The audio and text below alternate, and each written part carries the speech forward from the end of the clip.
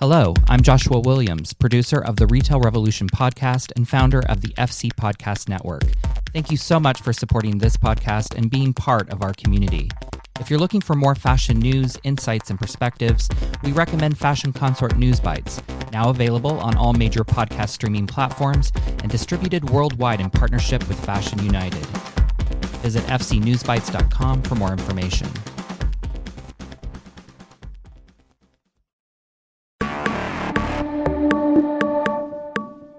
Retail Revolution, a unique podcast that features in-depth conversations with guest experts in omni-channel retailing with myriad perspectives, technology, consumer engagement, data analytics, merchandising, and more. We pay special attention to current socio-political issues and challenges and their implications on fashion retail, as well as opportunities to innovate and rethink retail's future. Visit retailrevolutionpodcast.com for more information, including full transcripts, and follow us on Instagram and LinkedIn at Retail Revolution Podcast. Retail Revolution is produced by Joshua Williams and hosted by Christopher Lacey. Both are assistant professors in the Fashion Management Graduate Program at Parsons School of Design. Samata's career has spanned more than 15 years in fashion and media, from garment design and manufacturing to magazine editing and PR. She joined Red Carpet Green Dress initially as the campaign's contest winner in 2011 before progressing to campaign director and then vice president. Her expertise in eco-design solutions and business has been called upon by sitting prime ministers and business leaders alongside notable industry summits and platforms, including IT, TV News, South by Southwest Eco, Copenhagen Fashion Summit, and the U.S. Department of State Bureau of International Information Programs. Now, Samata is the CEO of Red Carpet Green Dress, and today she sits with me to discuss her vision for Red Carpet Green Dress, collaborations, and the evolution of conscious consumerism. I'm Christopher Lacey, and this is Retail Revolution Podcast.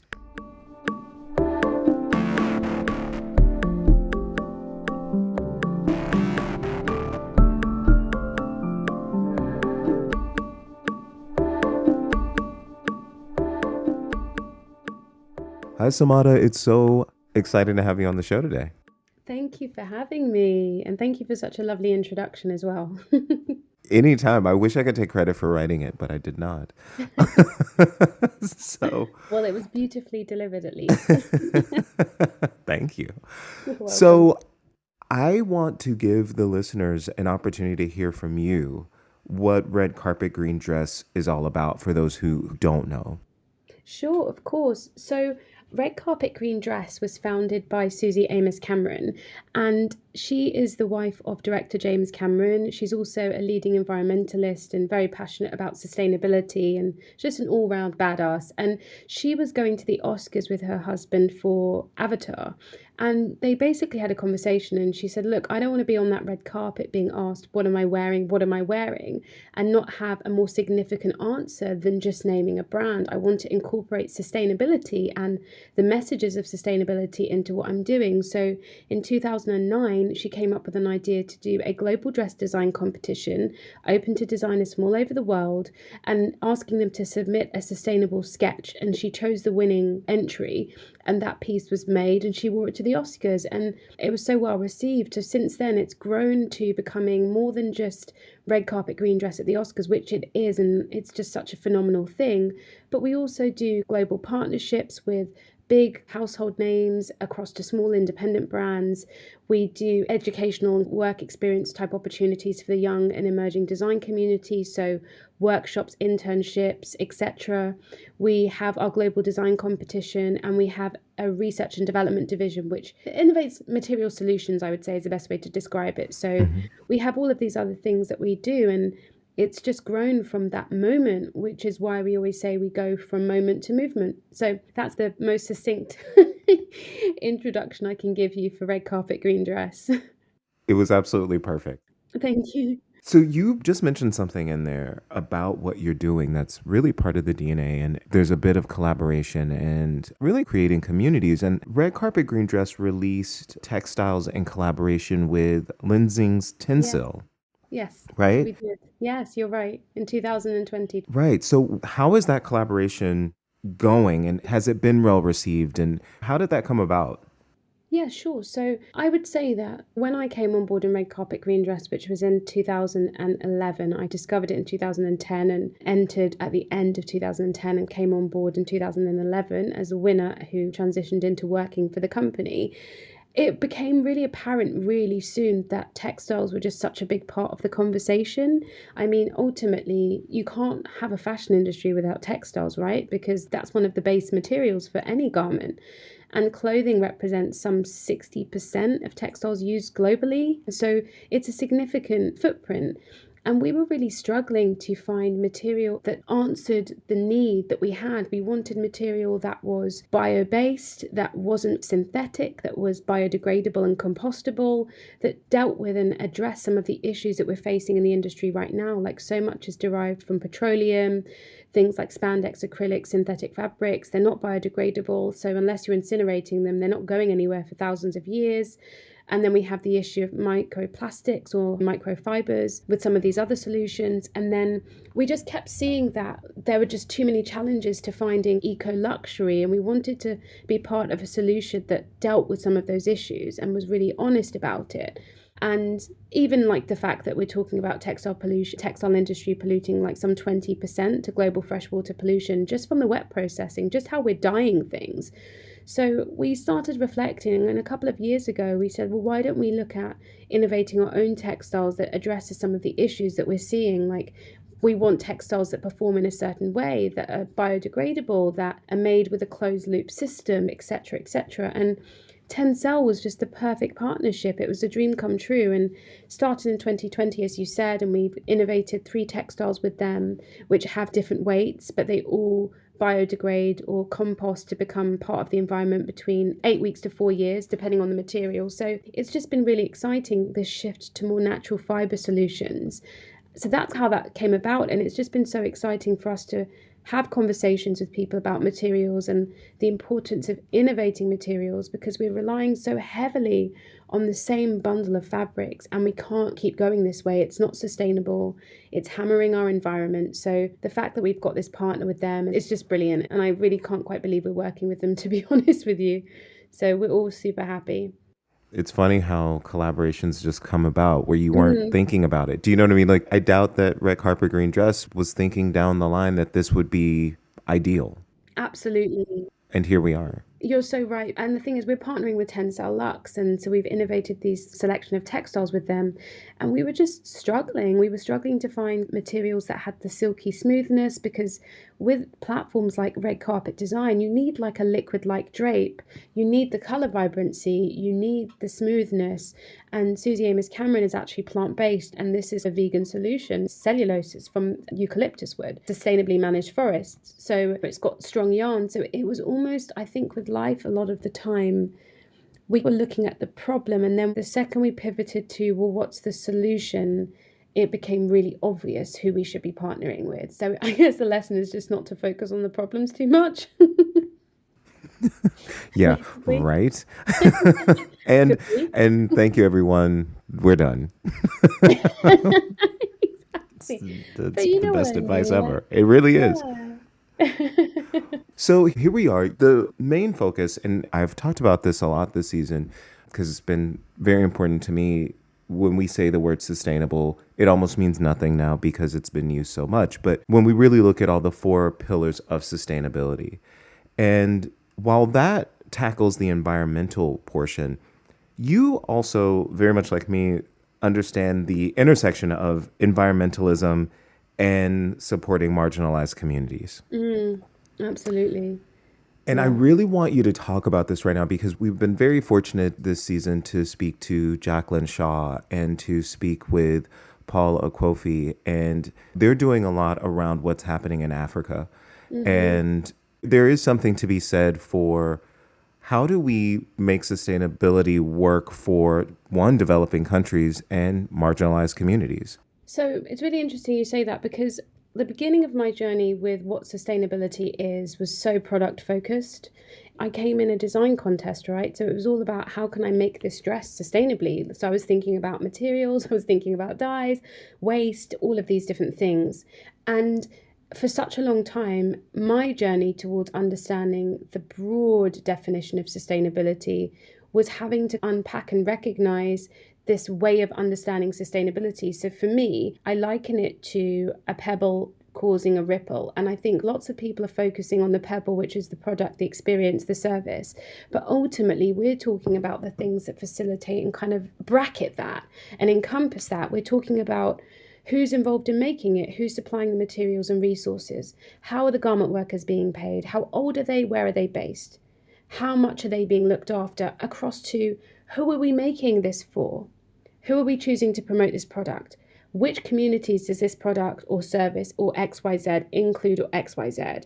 How are we promoting the message? So it becomes so much more than a product. It becomes about the entire system and the people and the hands and the souls and the late nights and the blood, sweat and tears and the graft, etc., etc. And it becomes about the communities that are infected by that textile pollution in Indonesia and in Guangzhou, where they famously say you can tell what colour's in season by the colour of our local rivers where their children play. So once I got my head around that and understood this is all so connected and it's so much bigger than this, I then started to think about, well, how can we address these issues, or how can we talk about these issues, and how can we support marginalized communities who aren't invisible but don't have the same platforms? And I think part of what we saw last year was this groundquake of a complete yanking away of a foundation for many people. And part of what came with that is the need to recognize that sustainability has always been global. It's not one part of the world that teaches the other part of the world how to be sustainable.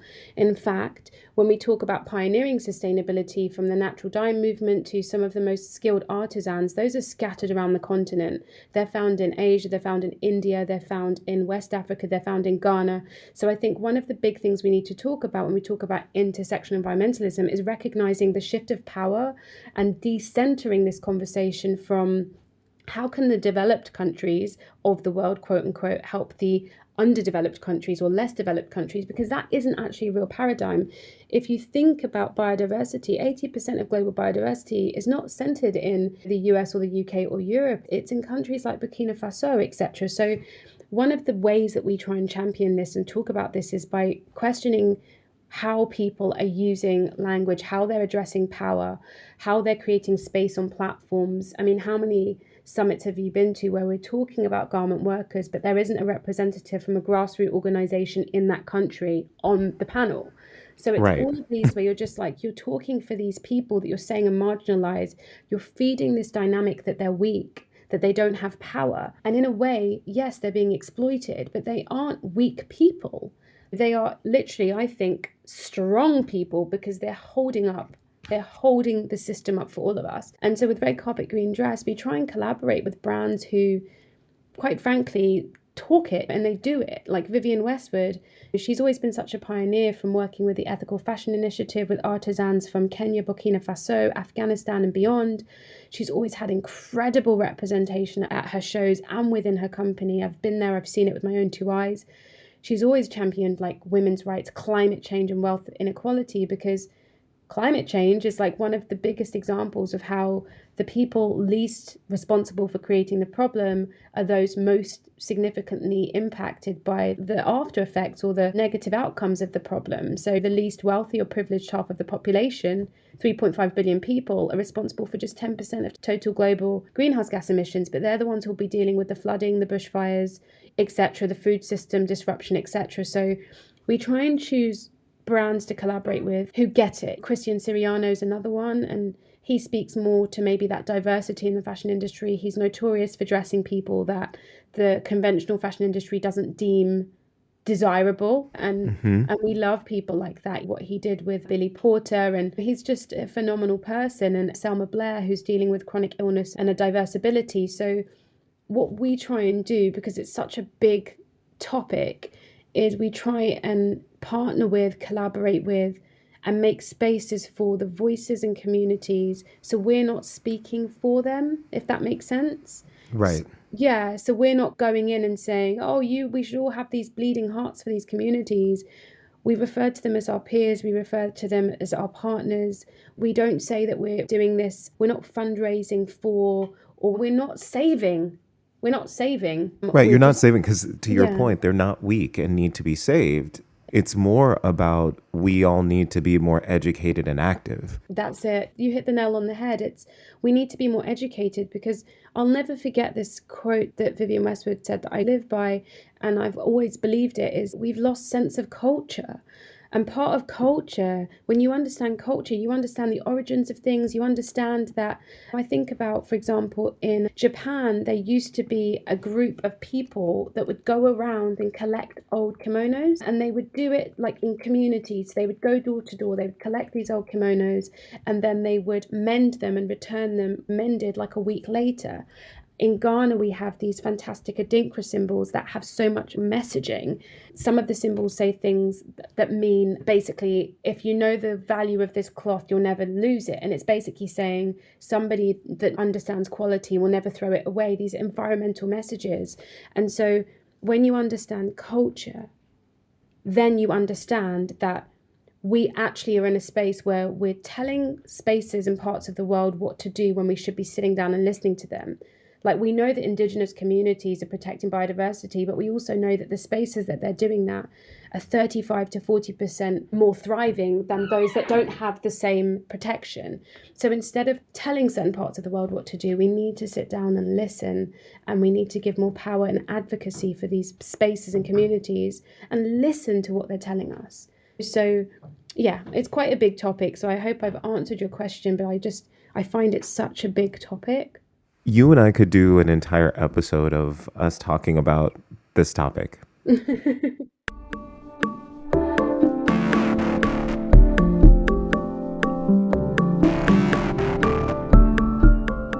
From a consumer perspective, and this is, again, something that I talk about a lot, which is the idea that we think that someone who is on a fixed income, you can't really think about sustainability when you're also thinking about survival. And we had a guest on before, and Andrew Rotondi, and he and I talked about that. And I want to ask you, what can consumers do to make sure that they're supporting this small and independent business that are environmentally sustainable and ethically sustainable? But then at the same time, how do we do this so that those who are in a lower price point to purchase have access? Yeah, this is such a good question, and I want to make sure I answer it in the way that covers most of my views, right? So, so first of all, I think we need to really broaden our understanding of what sustainable means, because a lot of people think they're not able to participate in the conversation who are. Now, remember, sustainable isn't only organic, it isn't only fair trade, which might be more expensively priced. It's secondhand, it's vintage, it's customized, it's knitted, it's darned, it's mended, it's hand-me-downs. So first of all, there's a whole conversation about what are we putting in this bracket of sustainability, because a lot of the conversation says it's too expensive for many people. But that's because we've shamed people into believing that this other form of sustainability, which is things like mending and all the things I just listed, are like undesirable forms of sustainability or things to feel embarrassed about. And it's only recently that thrifting and all of these other things like knitting, things that are actually really fun and creative, are suddenly getting their glory days, right? But let's not make any mistake, that's still sustainable. So first of all, I do question that idea of who can participate. But when you're talking about, yes, certain things like got certified silk or organic stuff, yes, that is more expensive, because on average they say it's 30 to 40% more expensive. So yes, there is the price. The accessibility part is one thing I do want to touch on. But then the other thing that you mentioned around supporting brands but maybe not having the disposable, that I also understand. And I think you can support a brand without buying from them. You can tell other people about a brand without being able to afford it yourself. So that there is an ability to share what, regardless of whether you can participate in that particular brand or not. But what I always say, like my tips to people that want to participate in the conversation, are really kind of along the lines of questioning the brands that you do frequent. Because I grew up in Cambridge, and to be honest, when I grew up in Cambridge, we had a high street, we had a Topshop, we had a H&M. We didn't have many independent boutiques. There were one or two, but they really actually just sold like designer stuff. So we didn't have like the Portobellos, and we didn't have these spaces around where I could go and find an independent boutique or an independent designer that was just making in Britain and all this stuff. I didn't know where to go. So I always say, start where you are, question the brands that you're able to buy. Do they practice fair trade? How are their garment workers paid, etc., etc. Look at their website. How transparent is that? Do they have goals within their business for things like environmental, like reducing their carbon footprint, water, health and safety, like women's equity within employment? So question the brands that you can afford and frequent with, and have the dialogue with them as well. Do your own research and understand that you can understand things. And there are so many platforms and tools that help you assess the brands that you can frequent. Like there's Good On You, which is a good app to filter through. There's Label Behind the Label. So there's that. And if you do want to support sustainable brands, I say support the ones you can afford to support. Like, I think at the end of the day, what I struggle with is sometimes people will say I can't afford to buy a sustainable brand, but they'll buy 10 items from a fast fashion brand that they could have literally bought like 2 or 3 from a sustainable brand. So I think there is a need for us to be honest about our expectations of what we want when we're shopping. And people often want bags, they want lots of items. And it's almost a conversation we have to have with our mindset about, why do I need to have 50 things to feel great with this shopping trip? Why don't I buy fewer things, but buy them from brands that operate in a way that I respect? So there's a group of people that can genuinely afford sustainability, but prefer more fast fashion pieces. And I'm not judging them, but that's an honest conversation. And there are people that cannot afford more. My issue with fast fashion brands now is you're putting people in a position where they have to accept lower quality items with cheaper dyes, which has a whole impact on their body, etc., because they can't afford more. So instead of saying you get what you pay for, what you're essentially saying is you get what you can afford. And I'm not okay with that. So I think there is an issue here for me with regards to how fast fashion brands churn stuff out that's of a subpar quality, designed to fall apart, and they're taking advantage of people that can't afford better. And I think that's just not acceptable. So I have a few views about this, and there's so much more that citizens can do. It's about everything from re-wearing and just destigmatizing re-wearing your stuff. It's knowing how to wash your stuff, because we throw stuff away because it looks rubbish, and we throw it away because we don't know how to wash it, and we throw it away because we don't pay attention to the care labels, or we don't air dry it, etc., etc. We don't turn our stuff inside out, we don't wash it on cooler temperatures. All of these things we could be doing to like extend the life of our clothing, we're not doing. And I think that's a big part of the conversation as well. So my thing really is, I don't want to be one of those people that's saying you only have to buy from these brands because the way they do everything is perfect. Because Right. it's just not realistic, is it? Like It's not realistic. Yeah, it's not realistic. I actually think, and this has just always been my mentality, I actually have items from 1997 that I can still wear right now that people think are brand new. Nice. But I really do think we don't actually have a system that teaches people really how to care for their items. Yeah. Even to the point of, if you look at the entire detergent industry, if you think, is based on the idea of making us think that we need to wash our clothes every time we step outside and come back in. Exactly. You know what I mean? And it's a hard thing to break. I mean, Yeah. It's not just one theory. It's really kind of a shared consciousness. Exactly. Right? Like, Yeah. So really trying to reframe that with everyone. And I agree with you. I want to switch gears because I want to give you the opportunity to talk about what RCGD, I'm sorry, I just had to shorten it. I hope you don't mind. It's okay. I do it as well. I do it as well. RCGD is actually our branding for like everything outside of the Oscars. So that's all good. Okay, great. See, then I'm on brand. Yes, you are. So 2020, you actually started amazing initiatives, even in everything that was going on. And what I want to know is, now going into 2021, after the impacts of COVID-19, we have vaccines happening, we have movement in a positive direction. Are there any new initiatives in regards to the negative impacts of COVID-19 that you're like, you know what? Because this pandemic happened, we could start doing something in this space or this area? Yeah, it's really funny because it definitely did that for us. It did two things for us. It accelerated some of the things that we were doing. So there were some things we were going to do that were on the back burner a little bit, or didn't have the same momentum as other projects. And it basically helped us reorder our priorities in a way, because we were so irate, quite frankly, like about things. So I would say there's a couple of things. First of all, we always had the global design contest, right? So it was always a global design contest from 2009. That's how we started.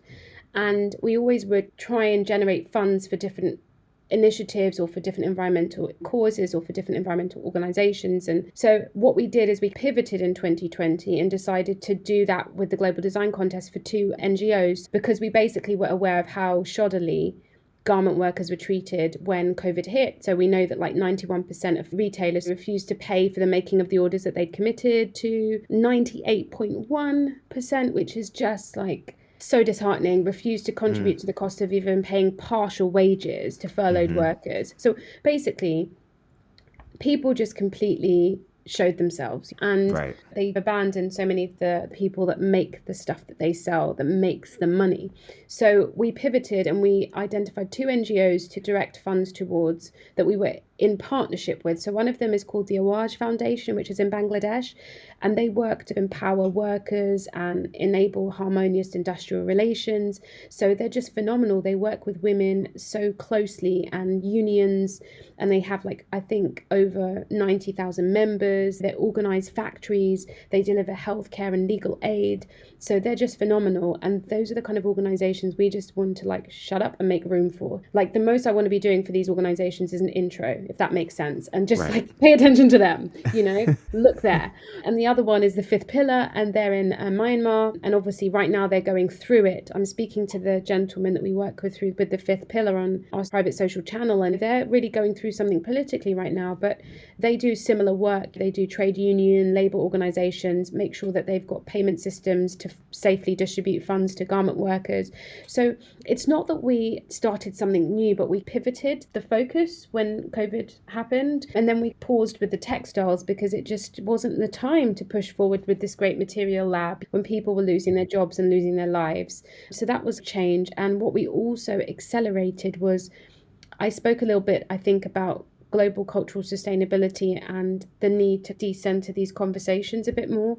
So we had an idea maybe 2 years ago, and come like March of last year when things started to look really bad, I started to work on it. And it's a project that really puts the focus on how we can use language to bridge the gap and have more accessible conversations with people about sustainability around the world. So we carried out research, interviewed people from over 40 different countries. So that's something that we're doing. And it was really galvanized by watching how cultureless and how much of a lack of an understanding the industry has about who we owe so much to. And that was very much triggered by last year. So those are some of the things that we did. And yeah, so, and then obviously I'm a Black woman, so seeing what happened with everything around George Floyd, etc., we were already working with certain people, but we did also partner with The Root, which was a 5-part digital series, and it was putting a spotlight on Black and brown Indigenous people of colour, and it was just fantastic. They provided like a historical and cultural context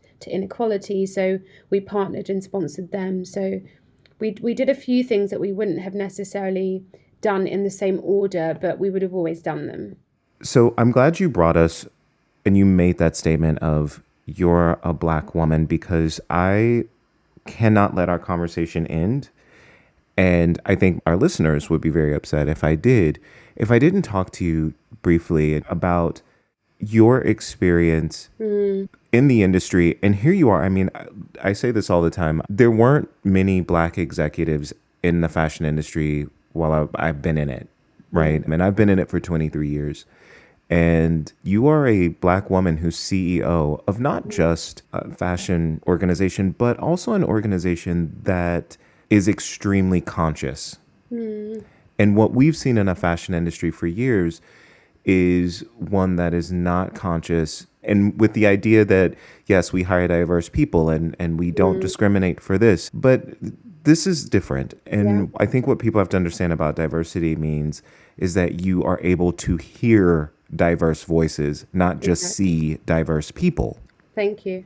So well said. And for you, what does it mean, like being a Black CEO in this industry for you and a woman? If we could talk about that for a second, and then I promise I'll give you back your day. No, it's okay. And thank you for asking that question. I think what you just said about diversity, which is why we feel so strongly that this word diversity is just not enough on its own, right? Because there's diversity, there's inclusion, there's representation. And the reason that these kind of different words matter is because, yes, diversity reflects the diversity of a population or diversity of a community or lack of diversity, but inclusion is about participation, and it's about whether you're saying that there is this inclusion in the spaces where decision making is made. Because yes, you might well have more models of color on your runway or from the BIPOC community, and you might have more representation for the diverse ability community or whatever that is. But what about the decision making? What about when we go up that ladder where we're talking about strategy, where we're talking about where resources should be distributed, when we're talking about strategy and who will be impacted by these decisions? You wouldn't be making some of the decisions you'd be making. I personally believe we wouldn't keep having these ridiculous cases of appropriation, etc., if we had more representation and inclusion in these spaces. And it's just it's not nuanced, it's extremely narrow. And what happens when you keep consulting a thin, narrow demographic of the population, you do not get a diverse range of solutions which cater to people outside of those who look, sound, think, and feel the same way as the people you're consulting. People are not capable of putting themselves in other people's shoes these days. They just aren't. And so that representation is necessary. And I also say representation because I think inclusion also doesn't include that, because inclusion to me is basically saying, we recognize that you should be included in this conversation, right? Great. Thanks for getting here, folks. But also what we're trying to say to you is, to be honest with you, there are conversations in other rooms that you need to be listening to. We're not inviting you necessarily to the table, no, because we have had to build this table because you haven't included us historically. But you need to be listening to the conversations we're having at these tables to educate yourselves to better understand the world you're living in. So I feel that these three words almost cover things for me. And I think, like, as a Black female CEO, the best way I could describe it to you is how I felt last year. How I felt last year was super, super bizarre because suddenly, like, I'm a Black female CEO leading a sustainability organization, which I've been doing for many years, by the way. It's that whole thing of like, I'm not new, I'm just new to you, right? And Exactly. and I'd been feeling relatively unseen by, I would say, mainstream platforms, etc. And I'd got to the point where I just didn't care and I was doing my own thing. And then all of a sudden there's like this tsunami of attention, and it felt so inauthentic.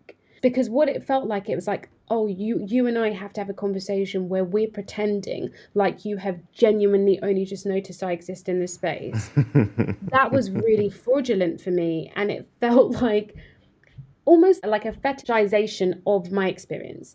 So there was that element of it, which was just really uncomfortable. But on the other hand, because of that increased spotlight, so many people within my community were trying to take that spotlight and put it on the causes and the work that they've been doing. Because in a way, when you put personal feelings and when you put just general disregard for the fact that people of colour should have representation, inclusion, diversity, we still want the work we do to get the visibility. We still want that to be able to grow, etc. So it was just a really awkward time, and it was really frustrating.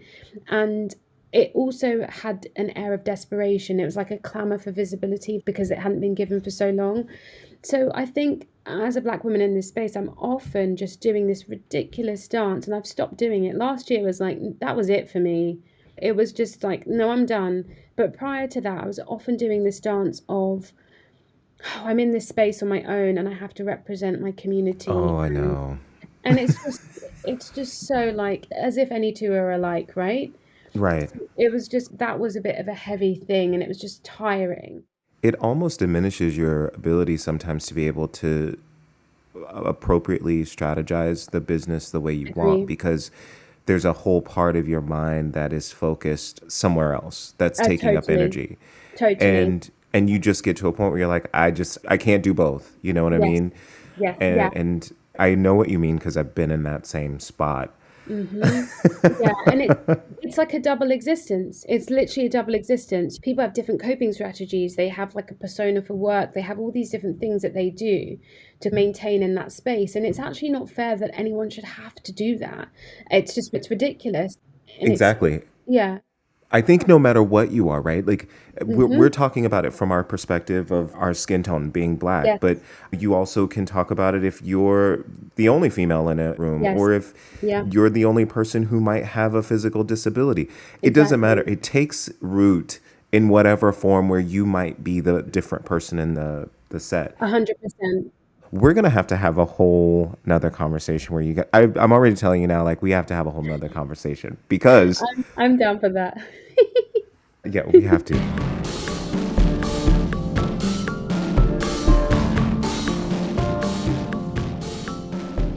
Samata, how can people keep up with what's going on at RC? I'm a mess. I'm a mess right now. There's nothing to mess about you. There is nothing to mess about you. It's RCGD. And so I would say, by the way, I'm so glad that we've had the conversation we've had, because it's just been so nice to cover these different things with you, and I really appreciate it. Thank you for giving me the space to do this. But to keep up with Red Carpet Green Dress, we're across our platforms. So we're on Instagram at Red Carpet Green Dress. We're on Twitter as well at Red Carpet Green D. And then we're actually recently on Clubhouse, because I'm starting a little Sunday chat where we give an overview of our project, answer questions, and just help sustainability people and help designers who want to understand the space a bit more, and just put those facts in there, put that information in there, tackle misinformation and stuff like that. So I am _Samata, so I'm all over the place as well. So if you find one, you'll find the other, basically. Fantastic. Yeah. Samata, I honestly thank you so much for today's conversation. I know you thanked me, but I have to say, I really do thank you. I enjoyed this immensely. So did I. Thank you so much for having me, and I hope I answered your questions well, but they were really great. So thank you for having me. Thank you. You take care. I will. You too. Thank you for listening to this episode of Retail Revolution. A very special thank you to everyone who has helped make this podcast possible. If you'd like to support the work we're doing, please visit our show page at retailrevolutionpodcast.com and click on the donate link. Our theme music was composed by Spencer Powell. Be well and stay tuned for our next episode.